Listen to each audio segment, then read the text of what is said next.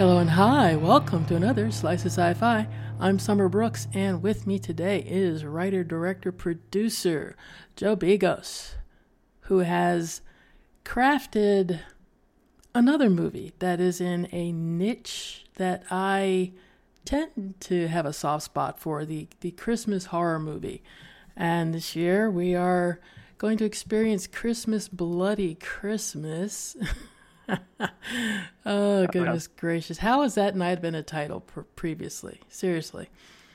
I don't know. I mean, it's based on the Sabbath song, Black Sabbath song, Sabbath Bloody Sabbath. Just switched it out for Christmas Bloody Christmas. That's my my Black Sabbath ode.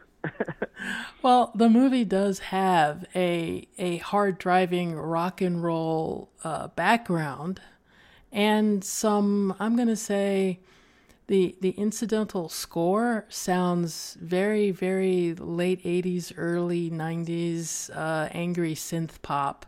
So kudos to that. Well, kudos to my composer, Steve. You know, he's a force to be reckoned with. So tell us, how did Christmas Bloody Christmas come to be? So I was asked, related to, I guess, early 20s, the people who held the rights at the time, and that was my dream movie to remake. You know, I always loved the iconography of that movie. I didn't necessarily wasn't in love with the story or anything like that. So it was kind of a dream scenario. So I put together, an outline that was literally Christmas Bloody Christmas, pretty much beat for beat, and they turned it down. They didn't think that it was the fans of the original would like how different it was, even though, I'm the fan base for the original. But, lucky for me, they turned it down, and they were right. It was different enough, which allowed me to adapt it into a full screenplay. And when I was trying to come up with the idea or trying to come up with a good pitch or a good remake for Silent Deadly Night, obviously I didn't want to follow the story of the original, so I was trying to think of something that was really fucking out of left field. And Terminator's my favorite movie, and kind of just came to me what if it's a fucking robot Terminator? Why not? And that was that's kind of the genesis of it. Well, robots are part of the Venn diagram that will lead to the end of the human race. So good call on that. I don't think it would be too much of a spoiler to say that Santa is a robot Santa that is supposed to be a gift, an advanced high-tech gift for those geeks who can afford it. And it's using some what was termed decommissioned military software. Yeah. And of course, shenanigans ensue. Yeah, no, that's not a spoiler. We let it all out in the trailer. So, so talk about making this movie, because it looks like it's very fast paced. It happens in one night. It literally is Robot Santa destroying a town in a very, very bloody and brutal fashion. Where was this filmed, and how did you, I guess, keep the pace? That frenetic pace going? We shot up in Northern California, about an hour outside of Sacramento, in this town called Placerville. Very much like a distinct Main Street American town, which is weird. You'd think that the script was written for the town. It was so close to what I wrote, but it wasn't. And I wanted the movie to feel fast paced. I like movies that kind of all take place in one night. It allows you to have that feeling, and I don't like movies to overstay their welcome, especially something like this where it's a slasher. It's what's the balance of when the dialogue works out its welcome. We took out a chunk of maybe 10 minutes of that first half. We really slimmed down the second half, and it's I just want you to be on a ride, basically. I don't want you to have any downtime. There's a lot of things vying for people's attention these days, and this is predominantly going to be a movie that a lot of people watch at home, so I'm gonna keep your motherfucking attention as much as I can. Do you think maybe the movie was a bit too fast? Because I will say, in the beginning, when you're introducing people, and then when the mayhem starts, I had a trouble figuring out, wait, who is this person? Where did they just come from? Because they came in and they were gone. And I'm like, wait, what? Who was that? Am I supposed to care or just enjoy the blood? I mean, I don't know if it goes too fast. I mean, as long as you're there with the main characters, that's what's most important to me. I don't think I wasn't looking to like build an ensemble, but I was looking to make the characters that were at the center of the movie be the ones that mattered, and everybody around them. We're seeing the movie through Tori's eyes, so a lot of these things are kind of matter of fact to her, or throw like what I mean. So it was kind of like, what's the best journey through her eyes, and how would she be reacting, or how would these things actually be interacting with her, if that makes sense. Mm-hmm. I have to mention the arguments about music in her music store were hilarious to me. That was inspired madness. How did you come up with the idea for that banter, and was that scripted, or did you just tell them to go for it? Well, that's conversations like that dominate a lot of my social life, and I'm very much mostly just spend my time when I'm not making movies listening to records and watching movies, and as does most of my friend group. So those are conversations that have dominated a lot of our social circles, and there's a lot of highly controversial opinions in there that I wanted to get out. So Tori is very much based in me, though not every opinion she has is from me. And I'm sick of horror movies that where there's 6 characters, they're all stereotypes, they're all people who wouldn't actually be in a fucking room together or spending the night together, hanging out together. It's like, well, I'm gonna make a movie about people that I know, the world that I know, things that I like. And I want people to like every character. I don't want these people to just be fodder for death. I want it to feel like a Richard Linklater movie for people who fucking like doom metal and horror movies, because there's a lot of crossover in that fan base, being a doom metal fucking horror fanatic, but there is not a lot of movies that speak to us. It seems like it's a lot of people from the outside trying to make movies for us without knowing what appeals to us. So I wanted to be the one to make movies very specifically, like, even if I'm the only one who would like this movie is specifically made for me and what I would want to see, and hoping there's other people out there who will agree that, maybe this movie is for them. So. Sounds like how me and some of my friends argue about science fiction and horror movies. That I was so entertained by the energy and the variety of opinions in that. So the music store itself, was that a real music store, or did you have to put that together? Because the appearance of so much vinyl just warmed my heart. Yeah, that was just an empty building, just white-walled, empty building. When we decided to shoot in Placerville, we were looking around, and the only thing that actually existed there was a toy store. So for some reason, that giant toy store existed in the middle of this tiny town. We did some art direction to there and, made it our own. But the rest of it, like the sheriff station, the record store, they were all just empty.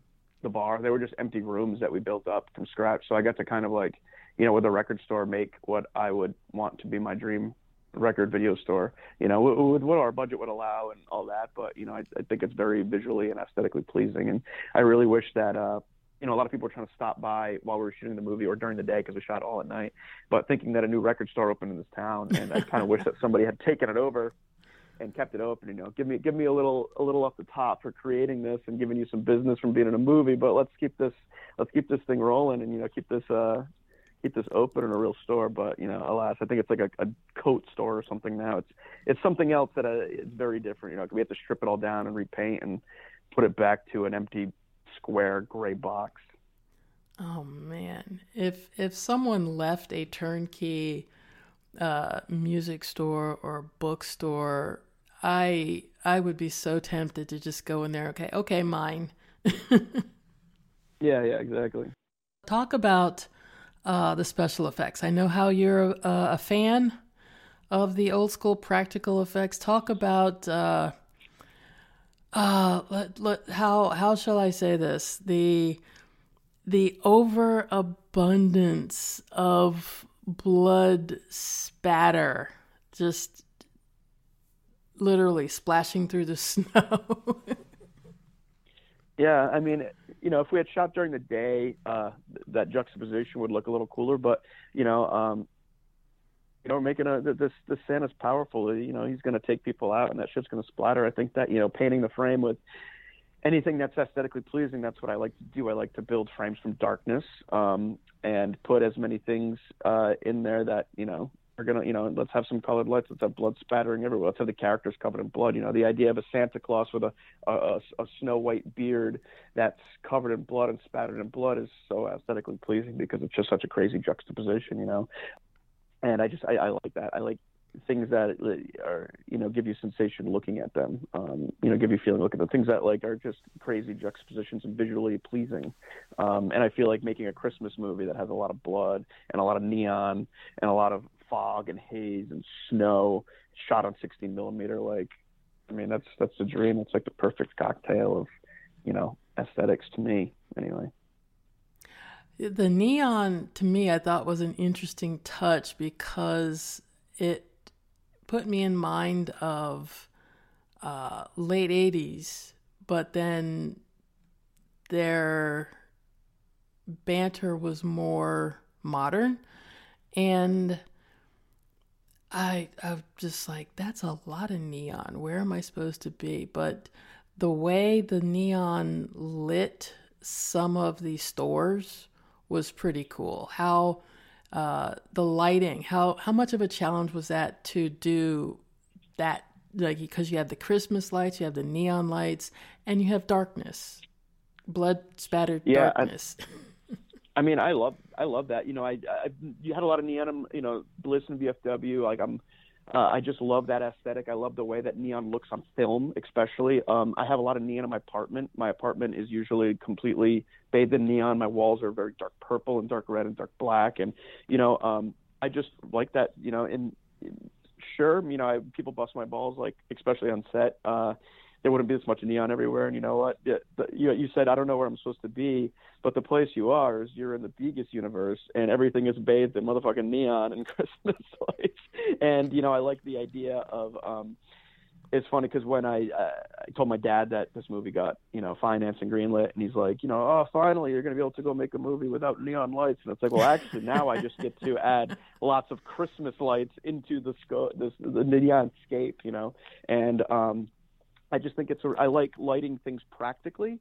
I like lighting things in the room. If you look at a lot of movies nowadays, they do the same thing. They use practical lights to light things, but they're just white lamps or, normal lights that go around. So you just have these frames that are kind of washed. They feel like washed, you got light colored walls with white light bouncing off of it all over the place. It's I like to do the same thing so that I can move the camera around as I please, but it's so much more aesthetically pleasing when, the walls are dark or they're wood paneled, and then it's colored lights, and it's to me, it's what is pleasing to my eye. And I think it gives a really cool aesthetic that you don't necessarily see a lot. And it just builds it into the production design, and it makes the world feel more natural to me, and it makes it feel more kind of how I like. And, it just, you're on set, you feel like you're in the movie set. You can kind of walk around and, change my angle quickly with very little work, stuff like that.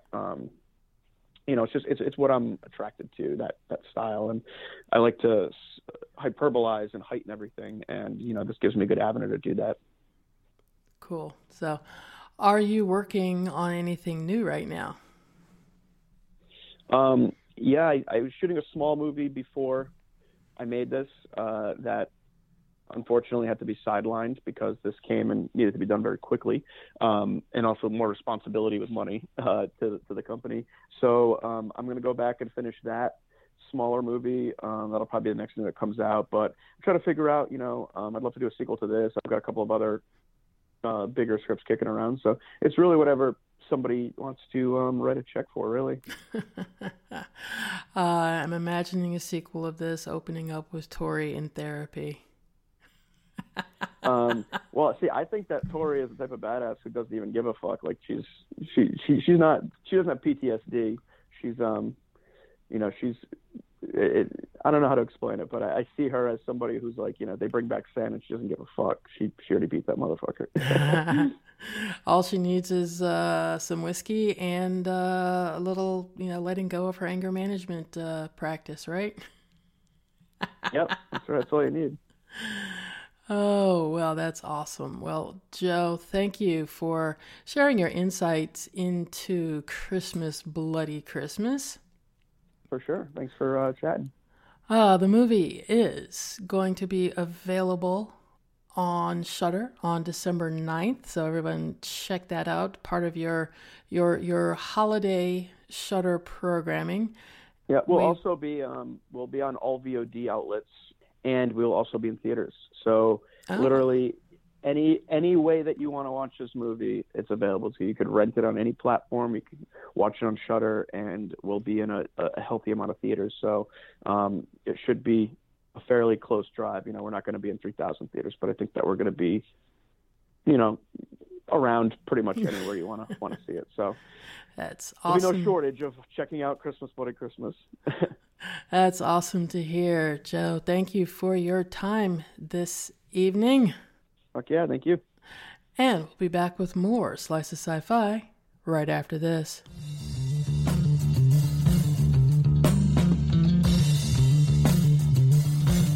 Slice of Sci-Fi.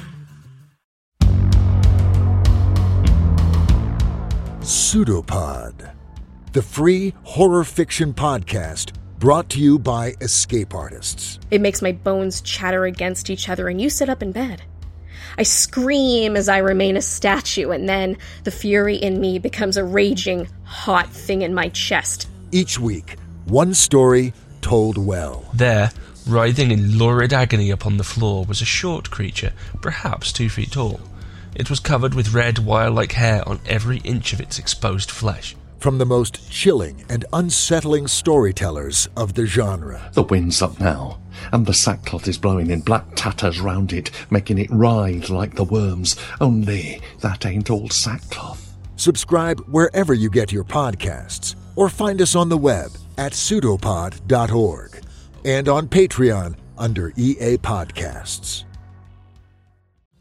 Hi, this is Barbara Crampton, and you're listening to Slice of Sci-Fi. Ooh, scary.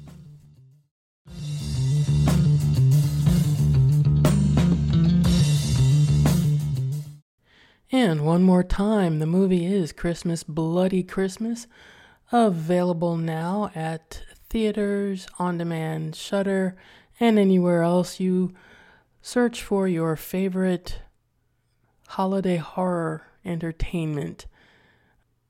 I have mixed feelings about this one. It really did move too fast, not establishing certain people before they were dispatched in horrific fashion. And I don't know, it seemed like it could have been a little bit more balanced, a little bit more, I don't know. I wonder what Joe could have done with an extra 10 minutes. Either way, if you're looking for some mindless brutality on a Christmas evening, this one will do. So how about you? What do you look for in your holiday horror? Let me know. Give me a call. The number is 602-635-6976, or shoot me an email, summer@sliceofsci-fi.com. Or you can come on by the website, sliceofsci-fi.com, and leave a comment in the discussion section for this episode. You can listen to Slice of Sci-Fi on Apple Podcasts, Stitcher, Google Podcasts, TuneIn, Player FM, and iHeartRadio podcasts. And if you're listening on Apple or Stitcher, please leave us a review. Let people know what you are enjoying about the show and that maybe they should check it out for themselves. You can also leave a rating or a review over on Podchaser. Check us out on Twitter @Slice of Sci-Fi. We also have a YouTube channel full of some reviews and some, hopefully in the near future, additional video content. Just go search for Slice of Sci-Fi and You can leave feedback there too. I'd like to thank everyone who's helping to support Slice of Sci-Fi and all the other podcasts and websites in the Slice of Sci-Fi universe. Your support, your pledges through Patreon, your donations through PayPal and Ko-fi really do help keep everything online. So thank you for your support. If you'd like to add your support, place to go is patreon.com/sliceofsci-fi. Pick a tier, any tier, and you will become eligible for perks. Every month I pick a email address out of the hat, and that person gets to choose from a book, a DVD, a Blu-ray, a 4K. Most of the materials I get for review purposes, both here and at Writers After Dark. I can't keep it all. So, listeners, supporters, fans, you guys get first dibs. So if you'd like to add your support, the place to go is patreon.com/sliceofsci-fi, or if you'd rather just donate every now and then, the link to use is paypal.me/sci-fi summer, or Ko-fi.com, that's ko-fi.com/sliceofsci-fi.